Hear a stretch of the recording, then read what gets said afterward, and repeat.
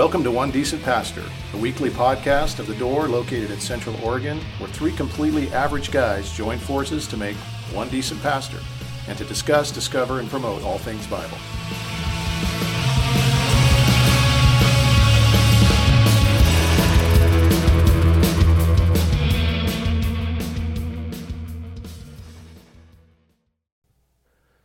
Okay, we're back.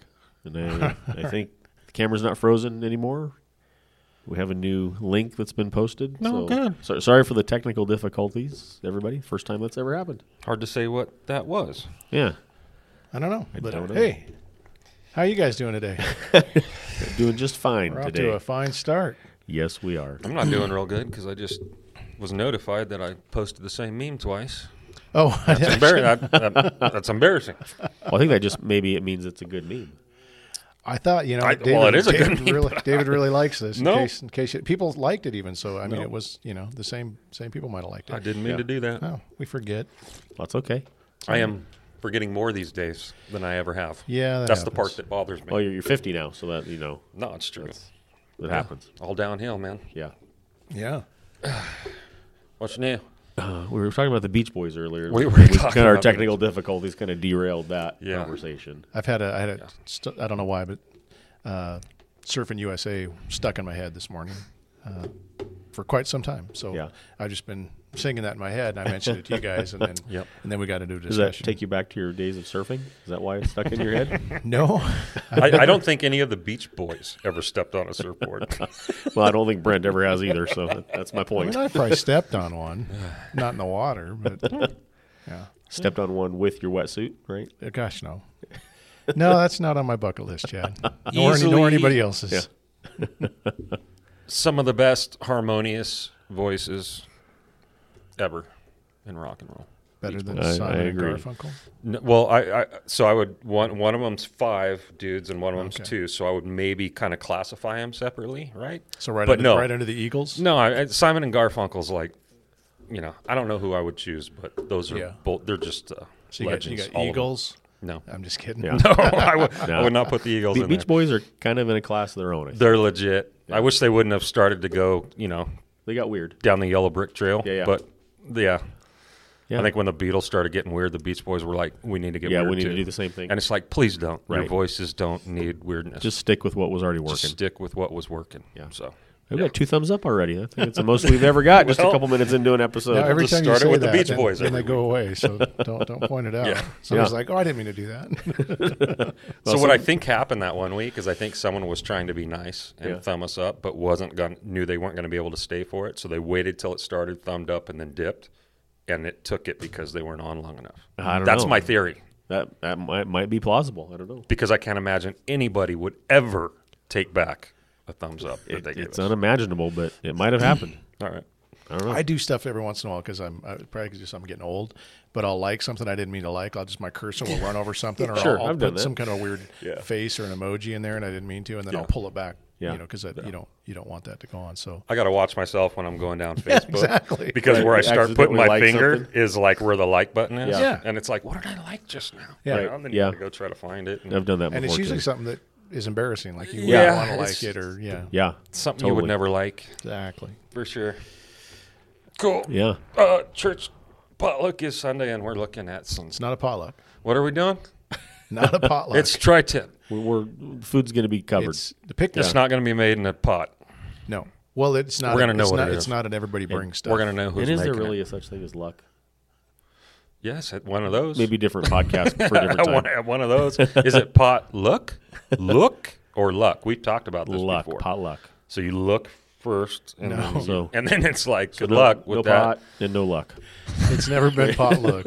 You made that It's up. not a potluck? You made that up once. I made it up? Yeah. It's Oh, Oh, I'm looking when I go to those things. no, it's our 12th year anniversary, Yeah. and the food is provided. We just want everybody to show up from both locations right after church at the Smith's house, and we're going to have us a shindig. A hoedown. Yeah. A wing ding. That's not real. That's not a real thing. But whoop-de-doo. but That's not, not but real not a either. brouhaha. No. We're not going to have one of It those. shouldn't move to that. Yeah. I mean, things would have to get pretty out of hand for it to turn into a brouhaha. Stranger things have happened at church events, I'm sure. But hey, that's pretty things. amazing, though. 12 years is Yeah. something worth celebrating. Yeah. I mean, for the most part, it's like, how is it 12 years already? It's just been kind of a blur. Yeah. If you look back at pictures of us, A whirlwind. when we started, Dude, Johnny Tatum. it looks like longer than 12 years. Johnny Tatum stepped awesome. into the office like after church on Sunday, and he saw the picture of me Yeah. baptizing Bobby, and he's just staring at it, and he goes, "Is that you? Yeah. Is that you?" Like disbelief. Yeah. And I was like, "Yeah, bro.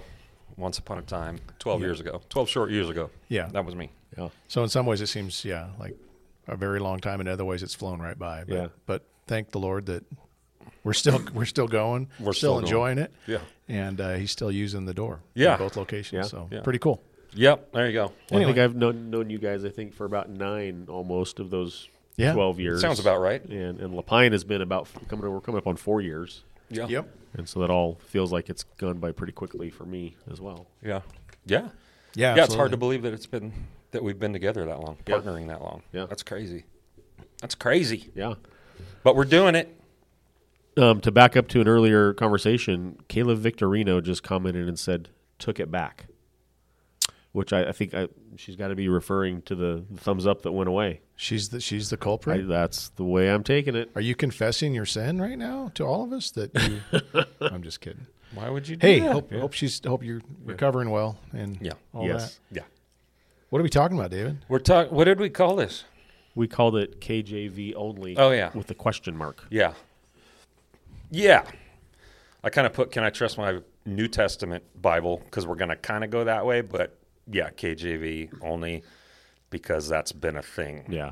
for a few years, like 400 years. Since around 1611, Okay. I think. Okay. Yeah.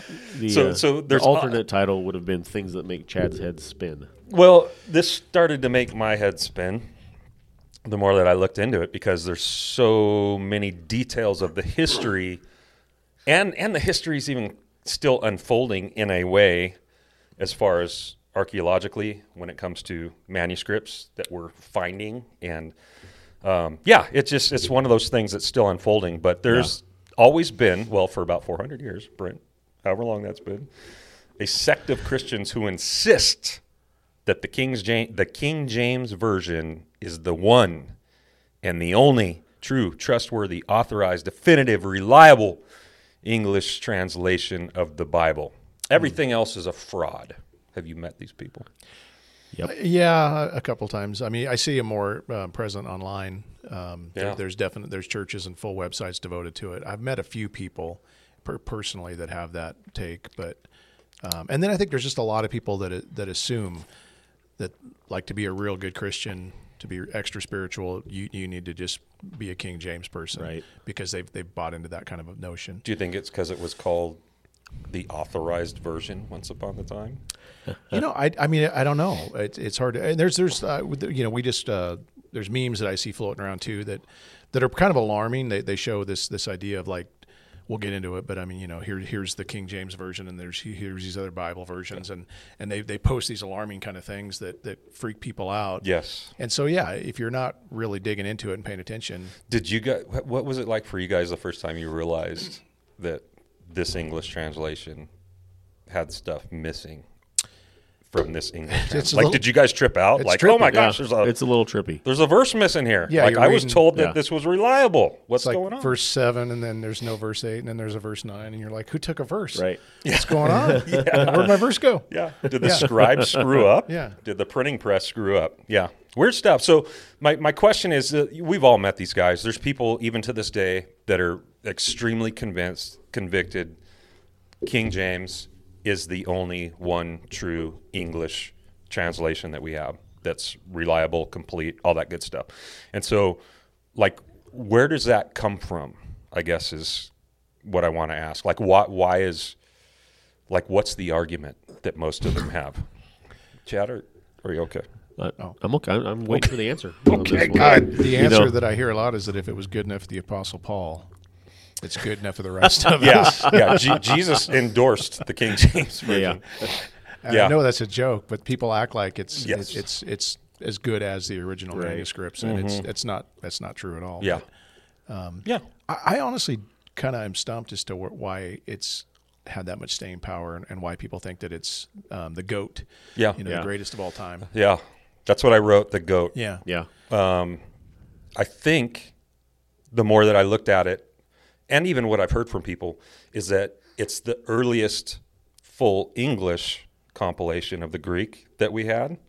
So they say it's the oldest, it's the most reliable, but that's not true. We're gonna talk about that a little bit. The language is beautiful. That part, I mean, I get the that. language. Yeah, there's a beauty to it for sure. Yeah. And then it went through quite a few revisions, corrections, some would say perfections, to get it to where it's at. And then there was a guy named Stephanus that came along and added basically the addresses, the numeric cataloging of so chapter and verse numbers. And when it was then complete after its revisions with this numeric cataloging, it was presented to England. This is what I understood as here's the received text, which is then when it got its name Textus Receptus, and it just became this kind of like moment when the clouds opened, and it was like, this is it. This is the definitive Greek, set of manuscripts that we have, Greek translation that we have. So there were definitely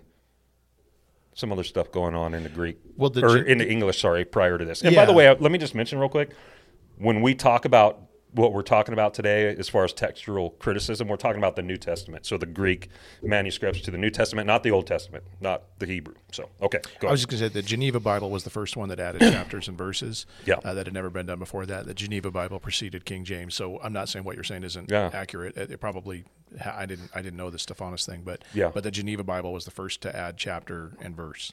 So they had a catalog? Yeah, it came out shortly before that. And it's funny because the Geneva Bible people, that became like the Bible that was being read in the pews, not from the pulpit though. That was your Reformation Bible. Well, because Calvin was involved in one of, I think it was his brother-in-law wrote the majority of it. I thought Beza was the Beza Bible separate? Because that was a big deal too. That's a cool name. Anyway, Theodore Beza was basically the contemporary of Calvin. Anyway, Calvin's brother-in-law's last name started with a W. I can't remember what it is, but he's the one that wrote the majority of the Geneva.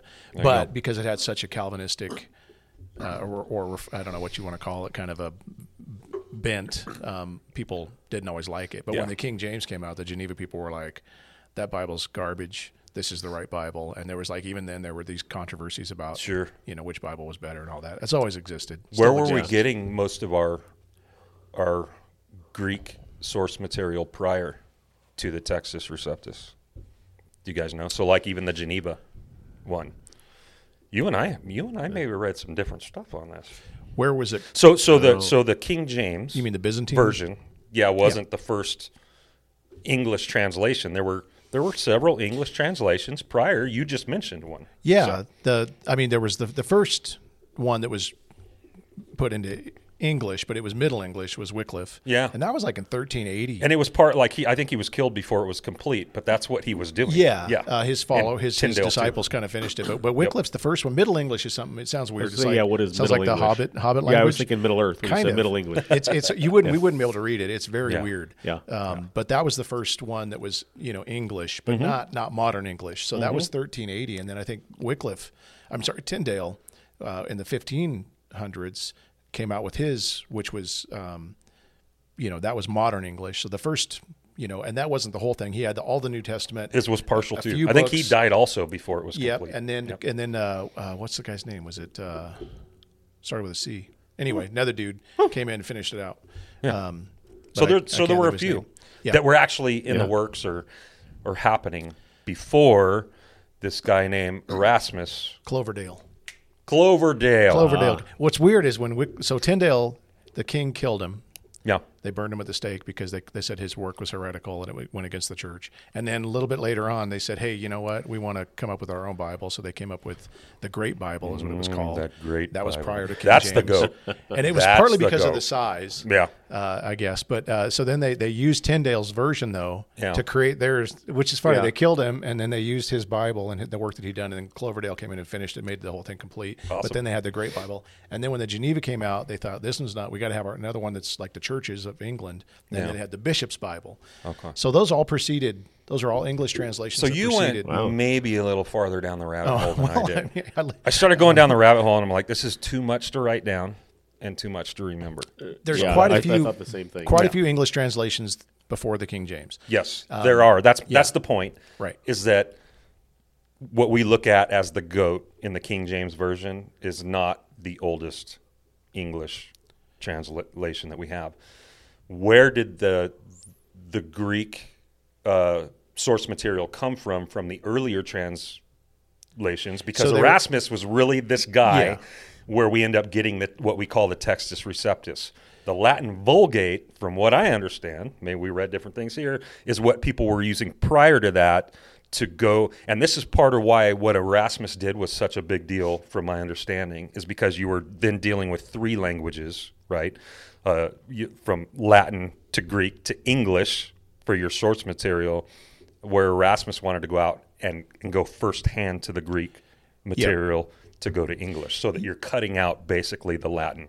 Yeah, and then what he compiled, he took basically, I think it was few manuscripts from they were the Byzantine ones, which we'll talk more about in a minute. Yep. But he only had a few of them from the 12th century.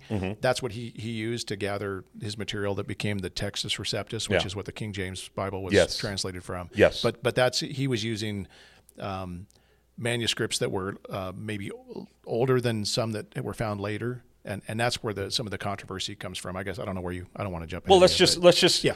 I am going to keep it simple because there are some nuances, but I think for the most part, like, we can kind of generalize accurately. I would say just so people understand, we don't have any of the original manuscripts. So we would call those autographs. Yeah. We have zero original manuscripts or autographs of any of the original New Testament books. Sounds alarming to people. I think a lot of people think that there are still original Greek and Hebrew they do. texts, but they're again, when you look at the stuff they were written on, there's no way they could have made it. Well, this is also the reason we don't, is because there were so many immediate copies made continuously of the original autographs that the autographs were just worn out. Well, and they wouldn't that's have the survived. amazing thing is that we have this is true of a lot of different things that we look at, as far as stuff that's been written that we trust. Yes. When you look at what the Bible has, 5,000 plus manuscripts that have been found that have been rewritten that agree. And even though there are differences, but for the most part, they're not huge. They agree. Yeah.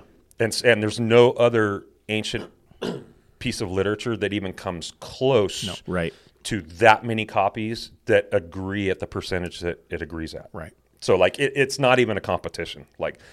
No one has any reason to question what we have today in our New Testament, even with the disagreements like we're going to talk about today.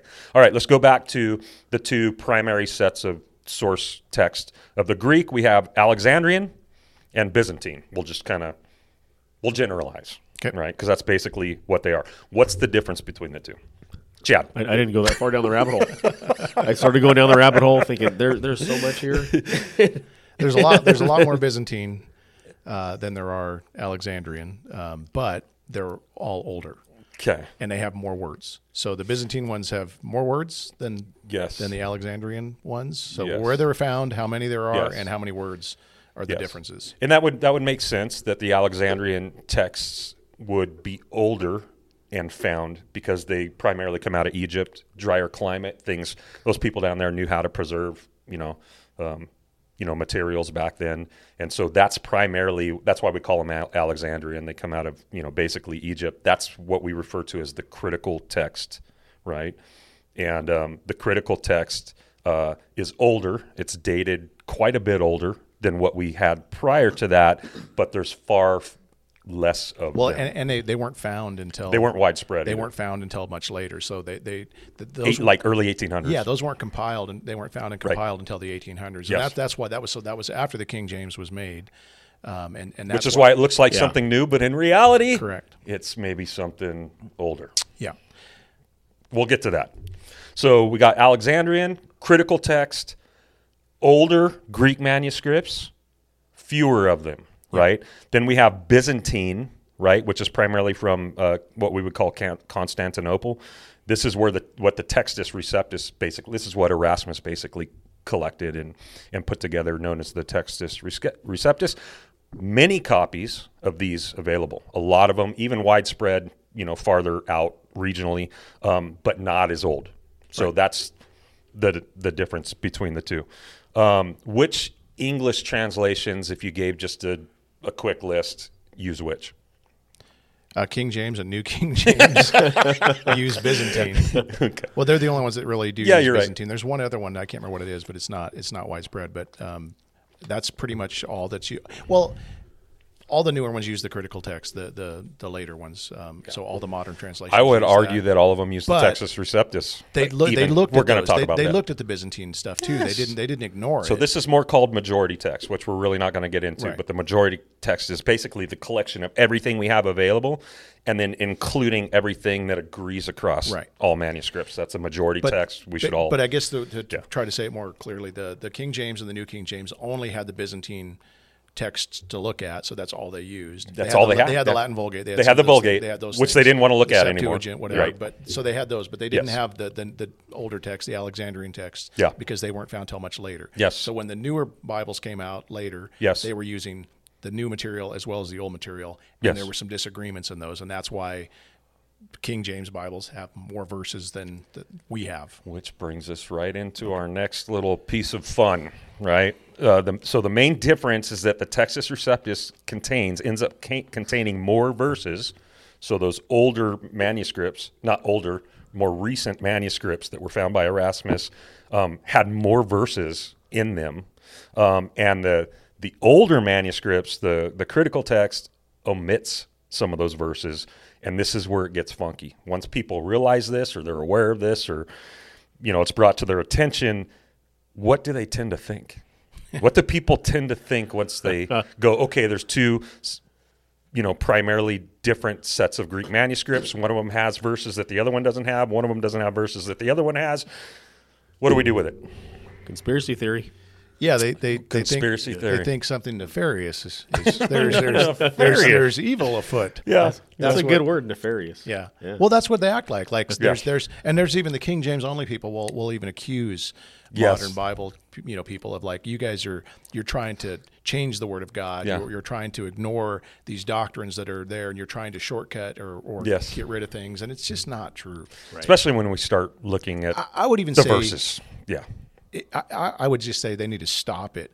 What they're doing is they're making people. They're trying to undermine the Word of God. Say what's wrong with you people? It's frustrating because they're undermining people's trust in the Word of God. Yes, and there's no reason to do it. They're just there's not the differences are so minute. Yeah. They don't change a lot. The King James Bible is a fine Bible. We're going to talk about that too at the very end. But at the end of the day, the new ones, and not all of them, we'll get into that. But the new ones that for the most part are also fine Bibles that can be trusted. And so anybody that's trying to undermine the Word of God or people's trust in it, man, someday they're going to have to stand before a holy God and answer for that. And just this whole arrogant attitude of the King James only, and we've got it right and everybody else has it wrong. For sure. We probably won't get into this today, but there's just so much care that goes into translating Bibles. Yeah. I mean, so much work and so much care. We are going to go a little bit into that because I think it matters. Teams of people. Yeah. I think they're not just willy-nilly, hey, let's just go write a new translation of a Bible today.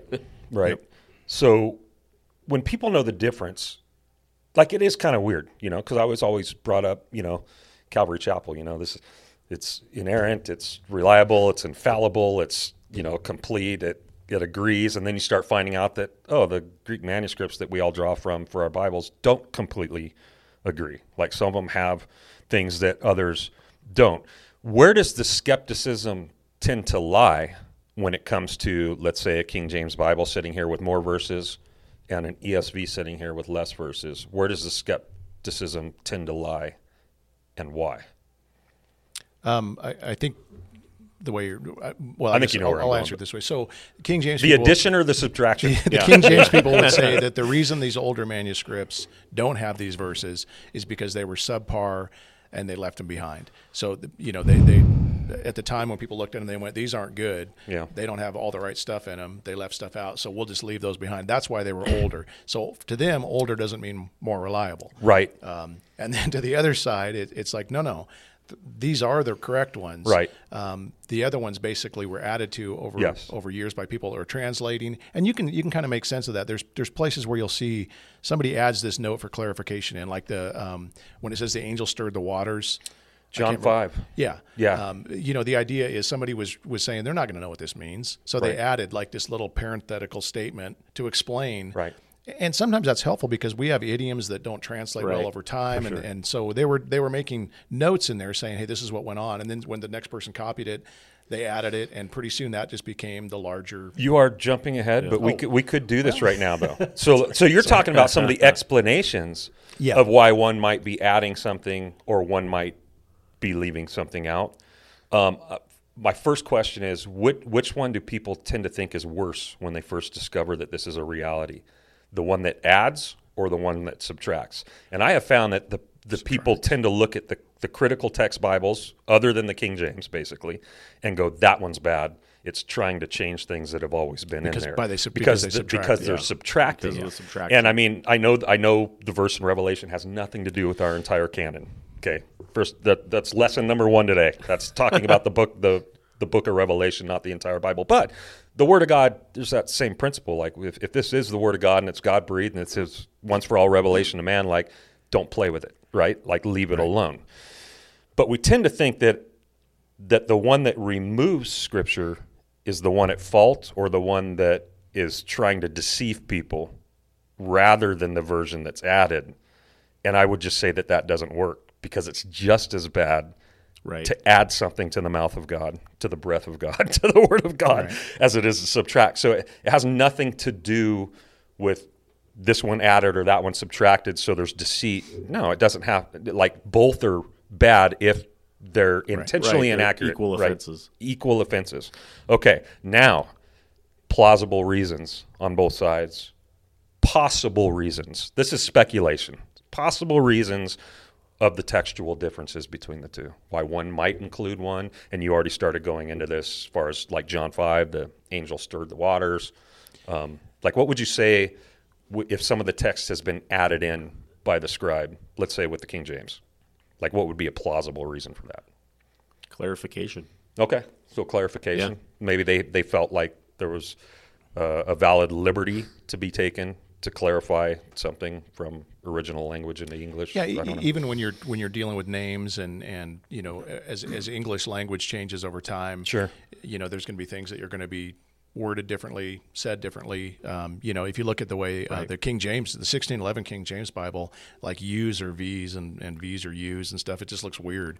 So when you're when you're trying to write something we didn't have, in the printing press, we didn't have a lot of the typesets that took us from Greek characters straight to English characters, so there was some weirdness. Yeah, but like the way they pronounce Elijah or Elijah, I mean, it's spelled super weird. You almost don't even recognize the name. And so when you were, correct, you would correct those things to make sense of them, I guess. That's what transliteration, I think, is you're fixing words that you're not really changing meaning. For sure. But you're clarifying what the word is so people can read it. Yeah. So.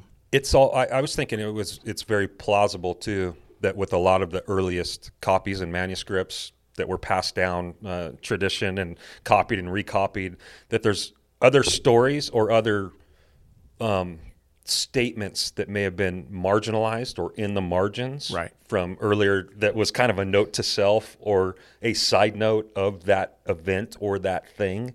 And it's possible later scribes or copiers copied some of those in. It's possible. Right. It's plausible. Well, even like the example I gave of the note of the angel stirring the water. Exactly. All it says is it's a perfect all example. It says is the guy said he was waiting for I'm waiting for the waters to be stirred and there's nobody to help me down there. Yep. Well, that doesn't mean anything to anybody. And so the scribe must have known, there was this theory that when there was an angel would come down and stir the water, and then if you got down there quickly, you'd get healed. So he adds this little note in the margin, and then pretty soon that gets inserted into the Bible. Yes. I mean, it just makes sense that would, be that way. It doesn't change, anything major. It just helps us to understand things. For sure. Yep. How about the subtraction side? Are there any, if there's verses that should have been in there but they're subtracted, like what are some plausible reasons maybe why those might have been? Could be a copyist error, sloppy copy. Sure. But I mean, sometimes of the people's eyes are running lines and you'll skip a line or something on accident. Human error. Yeah, I guess that's possible. So I think what people try to say it is that it's and again, something nefarious happening where they're literally trying to change a doctrine or trying to change, something that we believe to match what they believe. And I don't think that's going on. For sure. I don't think any of that's going on when in what you look at. Right. So yeah, we're going to kind of look at that and come to that only, conclusion. King James that's only what they'll say that. Right. Yeah, that's what they'll Well, say. even that, there's that meme. I mean, I don't know if you were going to talk about, they show this meme. It shows KJV and NIV, and it shows a question, why did Jesus come to earth? And then it gives verses. And it's like, okay, first of all, who's asking that question? The Bible doesn't bring that question up. They're asking the question, why did Jesus come to earth? And then it says, for the Son of Man is not come to destroy men's lives, but to save them. And then they went to another village. And then in the NIV, it just says, and then they went to another village. Yeah. Well, if the question's being asked, why did Jesus come before that? Well, then it looks like somebody took something out that's pretty important, but that question was it's not being asked. Right. I mean, it's just like, but when you see that phrased that way, you're getting all upset, and it's why that's in there, I don't know. Yeah. Whereas like a angel coming down and stirring the water, right, doesn't change in any way any kind of a preeminent like necessary doctrine that makes Christianity. Well, and even the thing that's missing in the NIV that's there in the King James is stated elsewhere in the Bible. Yeah. So this idea that the Son of Man, came to save sinners, that's found again, they're not introducing something new or different. They're just putting it in a place that may not make sense. Right. So I guess we could say that we could, on either side, whether it be the Textus Receptus or the critical text, right, we could either say it's deception on either side, right, for the adding or the subtraction, or we could say there could just be some plausible, just some everyday reasons why this was right. So we can expect the best rather than, and again, this is the interesting thing. I mean, just to skip to the end, they all acknowledge all texts. Like even my ESV is going to have the stuff that's not in the critical text included either in a footnote or in brackets. So it's not trying, if it was trying to hide it or erase something, they're not doing a very good job. You wouldn't find it anywhere. Correct. Well, and I remember my New King James when I used to read that years ago. Right. Still like it. It's a good translation. Yeah. It would say earlier manuscripts, left this out. I mean, they would tell you that. Yeah. They just said it's part of the care that goes into those translations. They're not trying to hide anything or pull the wool over anybody's eyes. It's just right out there in the open for anybody to read. Exactly. I did want to read one verse that I found interesting. It kept coming to my mind as I was looking at this, and this is more for maybe the Textus Receptus and the extra verses that are found there. But it's a statement at the end of the Gospel of John, which is just an interesting statement. John finishes that and says, "Now there's also many other things that Jesus did, were every one of them to be written, I suppose that the world itself could not contain the books that would be written as far as the things that could be told about Jesus.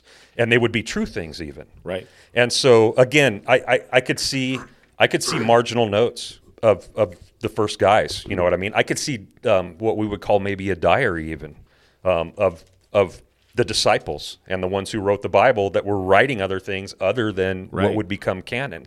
And picked up and remembered and used, and it doesn't make it wrong. They may not be canon. Sure. I think that's what John 7.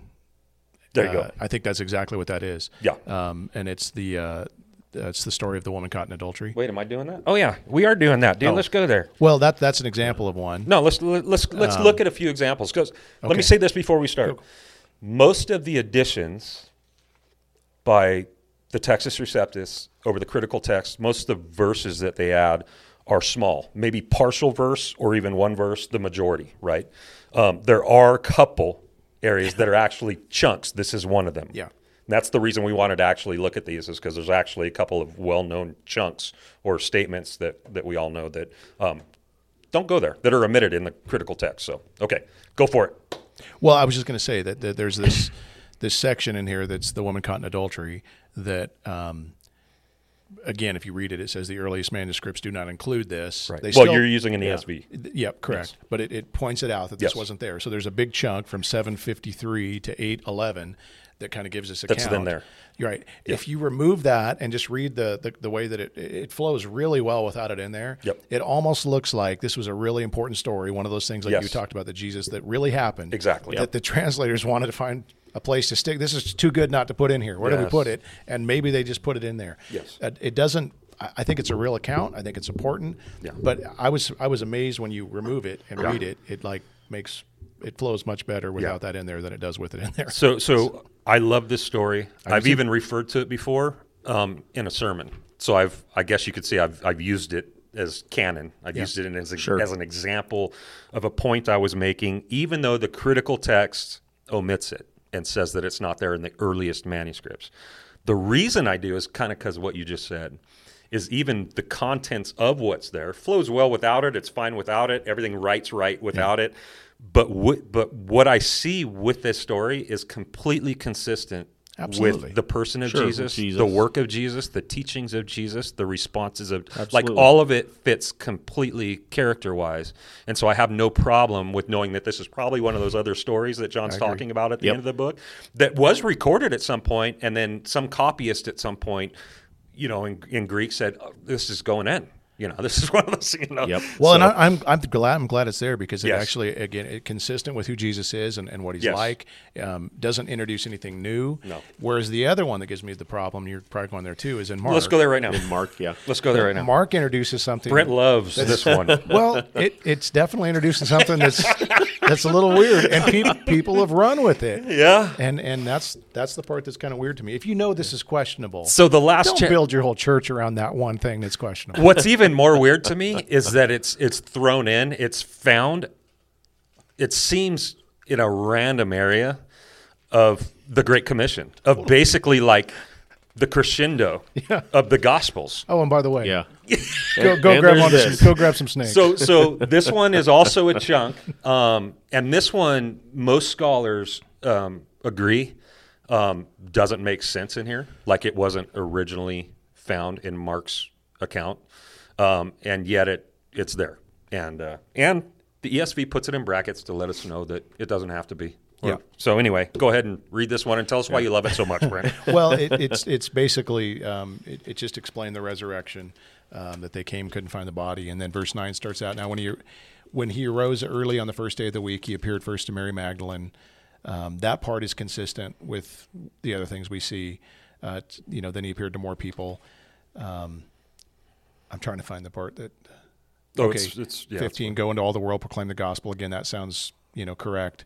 Then it says this: whoever believes and is baptized will be saved, but whoever does not believe will be condemned. And these signs will accompany those who believe. In my name they will cast out demons, and they will speak in new tongues. They will pick up serpents with their hands, and if they drink any deadly poison, it will not hurt them. And they will lay their hands on the sick, and they will recover. And then it goes on from there. But that's the part that's. We know that it might not have been original. We know that it might be questionable. We should proceed with caution. Yeah. And then you've got churches literally that have taken this thing and run with it to become. That's what defines them as a church. Right. Is their serpent handling. Well, and it's like, well, yeah. To be fair, shouldn't it? If this is real, that almost should define all of us as the church, because it's saying this will define what a believer looks like. Yeah. So and this is where you have people that say that unless you speak in tongues, you're not really a Christian. Exactly. Unless you handle snakes. So we actually have something that matters here. That's problematic if it's actually belongs in there. But the earliest Greek manuscripts we have don't have it in there. Right. Yeah.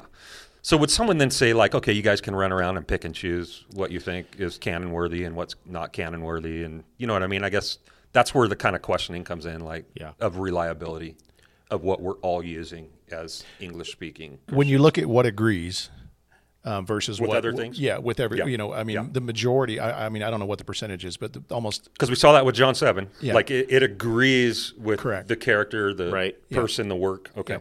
And again, then you start getting into the subjective thing. Well, who decides what agrees? Well, this clearly is something that, you can go other places and see that. I mean, in fairness, you can go to the book of Acts, and Paul got bit by a snake, and he survived. He lived. Yeah. So that would be a true statement in his case. Can God save us from, deadly poisonous snakes that bite us? Of course he can. Is that the test of a Christian? Like, if you get bit by a snake and die, well, I guess he wasn't. Have you ever gone on? And that's what makes it weird, is that when you take those, just a few words and build a doctrine or build a church around just a few words, right? The larger point of that is going into the world and proclaiming the gospel and God being with you till the end of the age. Yeah. Right? Yeah. I remember going on YouTube one time. It was actually like recommended as a thing, and I thought, gosh, that looks kind of entertaining. And it was about the snake handling churches, because there's churches out there that actually part of their sacraments are to stand up there with a snake at some point of the worship service and hoop and holler and go look at me.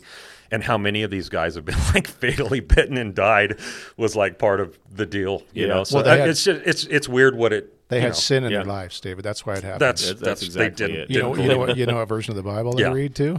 Yeah. Just saying. Are they these guys we're talking about? There's actually one of those in Oregon. Yeah. Up, I think in Oregon City, but somewhere in the Portland area that like they kind of make some frequent headlines about those kinds of things. And they don't take their kids to doctors, and for sure, like kids have died, and I mean, because of that, for sure, that's where it gets weird. Yeah. So we can definitely see when you go to the Book of Acts, we can see the disciples casting out demons and speaking in tongues, and we can see Paul being bit by a snake, and dude's cool, but it's not normative of what we see, and it's not what we see with every believer. We see it with the 12, capital A, Yeah. So I don't know. Well, and so just in fairness, if you see something bracketed that may or may not have been in the original, just proceed with caution. You know? That's just logical. Yeah. If it agrees with everything else we see in Scripture, all right. Yeah, we're for good. sure. If it seems to have some controversy or some maybe we shouldn't, just be careful. That just seems logical. Exactly. Yeah. But it doesn't make me not trust my Bible. No, for sure. So let's look at the majority of the differences real quick. I pulled up Matthew 12 because it's just an easy one that we teach through not too long ago. Verse 46 says, while he, that's Jesus, was still speaking to the people, behold, his mother and his brothers stood outside asking them to speak. Verse 47 is gone. It goes straight to verse 48. But he replied to the man who told him. Verse 47, the only addition is that the man then turned to Jesus and said, hey, your mom and your brother. So it's actually repeating that, which verse 46 already said. This is what we find most commonly in the differences. Yeah. It's just something that's unnecessary, like that just doesn't need to be there twice or whatever. It's already. So I'm going to throw this out here now. I was going to wait, but there is a website this guy's put together, and it's called KJV parallelbible.org. And what it does is it takes the critical text and the King James basically, and it puts them next to each other, and it shows you every difference that you would find if in what that was translated. And it's like a big nothing burger. Yes, there's nothing there. Correct. So I was just surprised to look at it. I went even to some passages that I was really curious about, and I looked. And again, names are a little different. It might say of instead of with, or from instead of, there's just little things like this. It really doesn't change the meaning. But the King James Only, this is why maybe they need to be rebuked a little bit, are trying to make something out of nothing. Correct. Right. For whatever reasons. Like, do you guys get royalties from like King James sales or what? Like, it makes no sense that they're disturbing other Christians' faith over something where there's no grounds for it at all. Go check that out if you're curious. And I was fascinated by the fact that it's not a big deal. Yeah. It doesn't change anything we believe. It doesn't change anything we teach. It doesn't change anything about Jesus or his work or salvation. For sure. Right. Nothing. For sure. And the KJV only people act like it changes everything. Yeah. No, for sure. So let's go a little farther into this. You've already spoken to it a little bit, Chad, you too. Knowing that there's a discrepancy, but that there are these kind of discrepancies. They're nothing that challenges actually primary doctrine in any way. Can we trust our English Bibles? Because I think that's what the KJV people are doing, is saying you can't trust any English Bible. Like, you can only trust this English Bible. Like, what say you guys as pastors? We have people in our congregation that are using all kinds of different, English translations, and we actually probably should talk about this for a minute. That's my first question is, okay, I'm assuming with you guys, I'm assuming a formal translation, a formal equivalent. Like, can we trust them? Can you trust your ESV, and can you trust your King James? Can you pick this one up on Monday and read it? Can you pick that one up on Tuesday and read it? I think the bigger question is, can we trust God? It is. I mean, if God is the author of the Bible, right, through the inspiration of the Holy Spirit to fallible men, right? If God is the author of it all, can we trust that even written by fallible people that are subject to error, that God has communicated what He intended to exactly what He wanted to communicate? Right? Yeah. Well, and again, what you're keying in on is the fact that we can, by faith, trust Yes. our Bibles. Yes. But again, you're always going to find people that are going to there's a contradiction here, there's something wrong here. Yeah. But by faith, God did this one, but not that one. Yeah. So I believe in the original manuscripts, God worked miraculously through men to give us a perfect rendition of the Bible. Yeah. But I believe in the normal way that He is, works in His providential ways. He's continued to maintain what we need for life and godliness. Consistently. He's able to Yes. do that. I mean, this is the God who can do anything. Yes.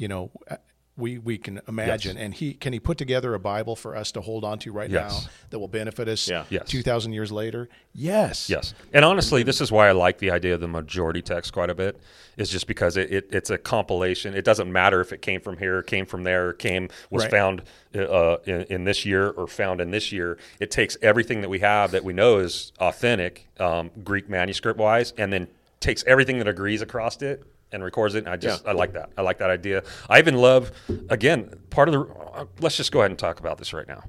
Well, let me just say real quick. Yeah, go. This doesn't mean that we have an empty faith, right? That says, well, God wrote the Bible.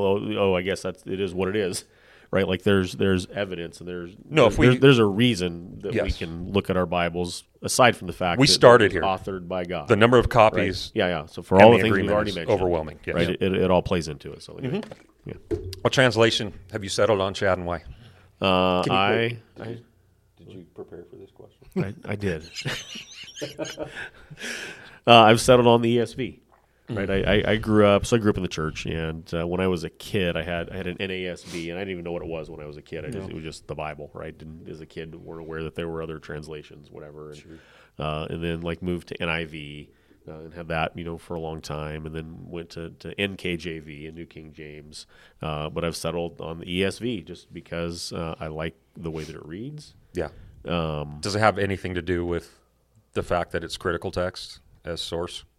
Well, yeah. I mean, it's. I feel like I was going to say I feel like it's a reliable translation, but I don't mean to say that there are unreliable. Sure. I'm not trying to bag on other good translations, but it's just for me one that I prefer. I'll look at other translations like I'm sure you guys do in the process of reading and sermon prepping and those kinds of things. But I just like the ESV. Yep. Cool. So you're settled on the ESV? Yeah, it's me too. I like the Elect Standard Version. I'm just kidding. That's too reformed for me. English Standard Version. It's what I've landed on too. But same path. I mean, when I first became a Christian, somebody gave me a King James Bible. Yeah. I was lost. Yeah. I was trying to read it. I couldn't understand Elizabethan English. For some reason, I was a pothead. Who just came to faith, and it didn't make any sense to me, and I was struggling with it. And somebody gave me an NIV. Yeah. And I loved it. I ate it up. I read it cover to cover, repeatedly. And then at some point somebody challenged me as I began to study and things, a study Bible would be a better thing. Not like with notes necessarily, something that's more of a formal, for sure, literal translation. So and then I switched to the New King James for quite a while, and then. So we went on. We all went on the same path. Then I was the exact same when I was. When I first became a serious Christian, but a very new Christian, it was a King James. That's just what the people around me, the guy that was discipling me, that's what they were using. I do find, this is weird, but to this day, I will remember a memory verse, a verse I memorized in King James. And I think it has to do with the poetic language of it that actually helps you to navigate through a verse or to remember a verse.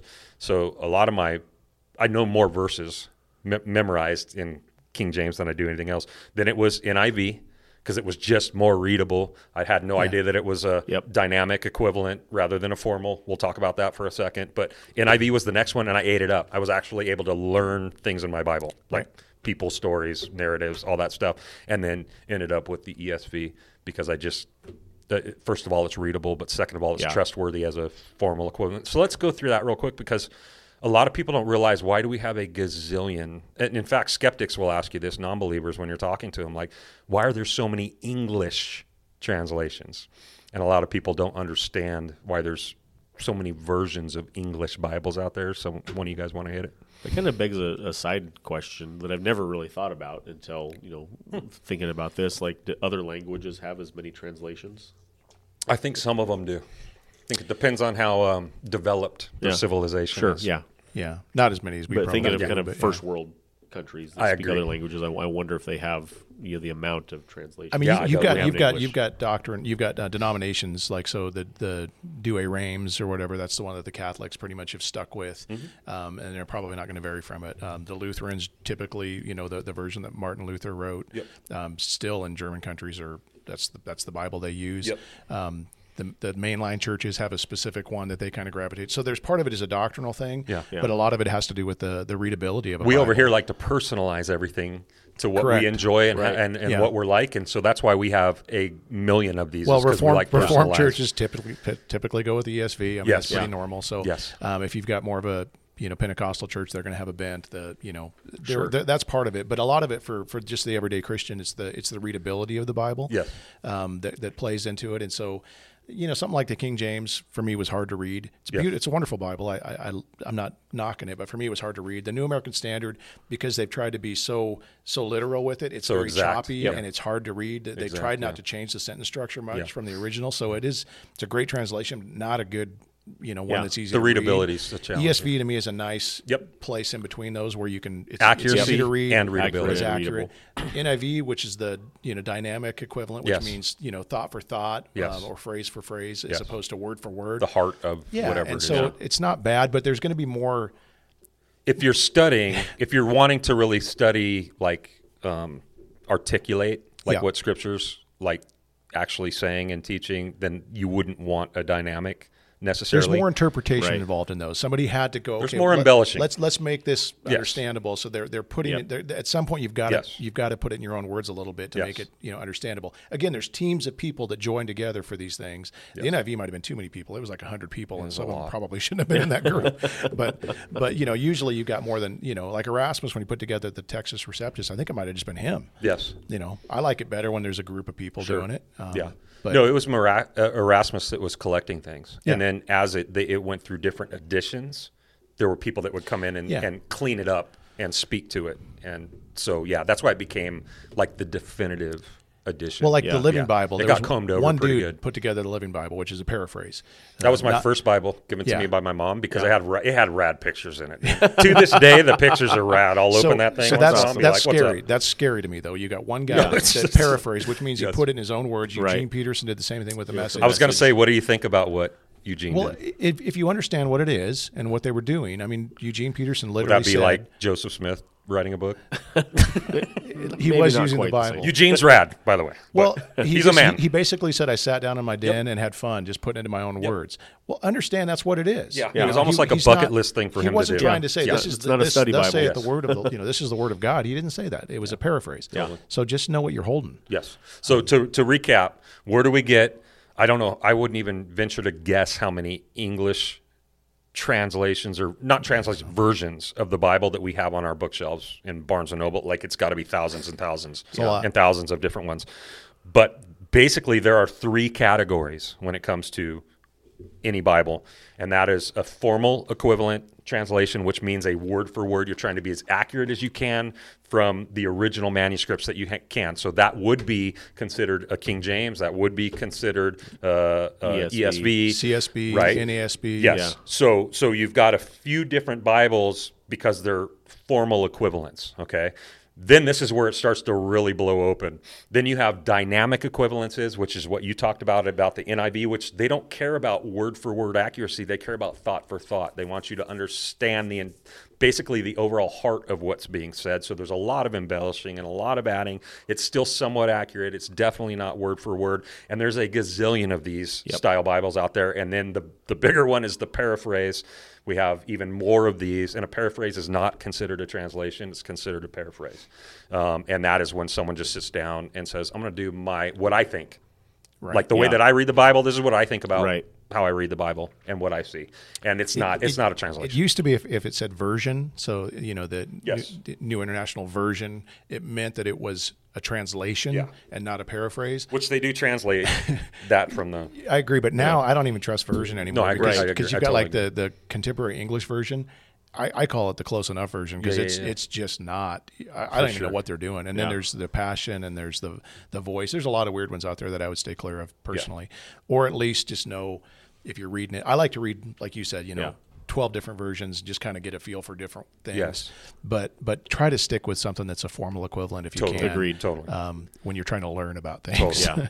Yeah. So in a nutshell, the reason why we have so many English versions out there is not because there's a ton of manuscripts that different people are using. They're all using the same source. It's because of the intention of the publisher that's putting out like what they're trying to do. Money, baby. Yeah. And so money. That's why there's a gazillion of them. It's not I didn't want to say all it, kinds but of different manuscripts. There's money to be made in the selling of Bibles, unfortunately. there is. Yes. All right. Final question. We got to go eat. What version do you recommend people use? The one that you're preaching at them?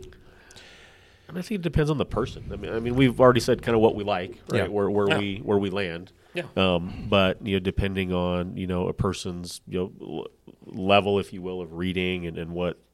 I mean, kind of given all that we've said about the paraphrases versus formal and dynamic equivalents, that there's variables. I guess that's my point. And I don't know that I would always say that everybody should just have this version all the time. For sure. Yeah. I agree.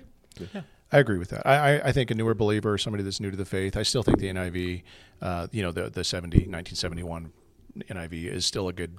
It did me wonderful. I really enjoyed it. I think the New Living Translation, so not the Living Bible, but the New Living Translation is actually a pretty good one to read. There's a couple other ones out there. I can't remember the one Jordan used to like. There was one that was called God's Word, and there's another one that was something else. But I would just say, again, if you're reading one of those as a daily reader, that can be helpful. But just understand when it comes to really learning, I would stick with one of the like ESV. Yeah, for sure. As we've said, the ESV is easy to read. Yeah. It's very readable. Yeah, I think I would stick with that, and that's usually what I suggest, even when newer believers come in, because it's of the readability, and I know they're not really going to be able to get sideways with something that is contained in it. I'm fine if it's hard for somebody with saying, hey, go look at your NIV for a while. You know what I mean? Go read through that. I would actually recommend, I carried one of these around for a while when I was really getting into kind of studying my Bible and stuff, a parallel. Because a parallel is basically like 4 different versions in one Bible, and they're all just side by side, so that you can literally just move your eyes when you're going through to see what maybe the differences are or what other people are using. That's kind of why I had it, because in a Bible study, everybody's using a different version. So it was a way for me to somewhat keep track of how big was this what thing? people were doing. No, so it's like walking around with a block of concrete, dude. Like, that's the problem. Is this thing is massive? It's heavy. It's not fun. Yeah. The writing's small because there's so much. There's 4 Bibles in one. That's another great question: is what size font should we use now? So I have a 17 at home, and people make fun of me because of how big it is. It's huge. I've seen it. And that Bible's big to carry around too. Like, it's super heavy. The bigger the font, the better. The more spiritual you are. Yeah, the more God you get. Right. Yeah. Okay, good. Well, and it's worth mentioning too that we live in an era where we have information at our fingertips, and so even if someone would have some difficulty reading the Bible, like, there's so much available on the internet, and maybe another discussion for another time about how to pick and choose what's reliable as far as commentaries and information. But there's a lot of helps available out there as well. Yeah, with what we talked about today, even as far as the history, original Greek manuscripts, how many they are, when they came about. Who uses what, like, it's a rabbit hole. Like, you can literally, there's a ton of resources and information that you can go find if you're more interested in what we talked about today. Hopefully it wasn't super confusing. Yeah. But God's bigger than the Textus Receptus and the critical text, and they really do agree. Like, where it matters, they agree. Yep. Right. Okay. That's kind of the point. That's the big idea. That's the big takeaway. Trust your Bible. Trust your the Bible. Word of God, and it's what a gift we have. Yep. So, all right, one of you guys pray us out, please. All right, Father, thank you that you've given us this word. Thank you for the people that have sacrificed so much to get it to us, Lord, that we're so privileged here in this country to have not one but several Bibles available to us. And we know that there are brothers and sisters out there that would just give anything to have just a page. And so thank you that you've given it to us in abundance. Help us not to take it for granted. Help us to trust it. Help us to love it, to study it, to memorize it, and to draw closer to you through it, we ask. In Jesus' name. Amen. See you next week.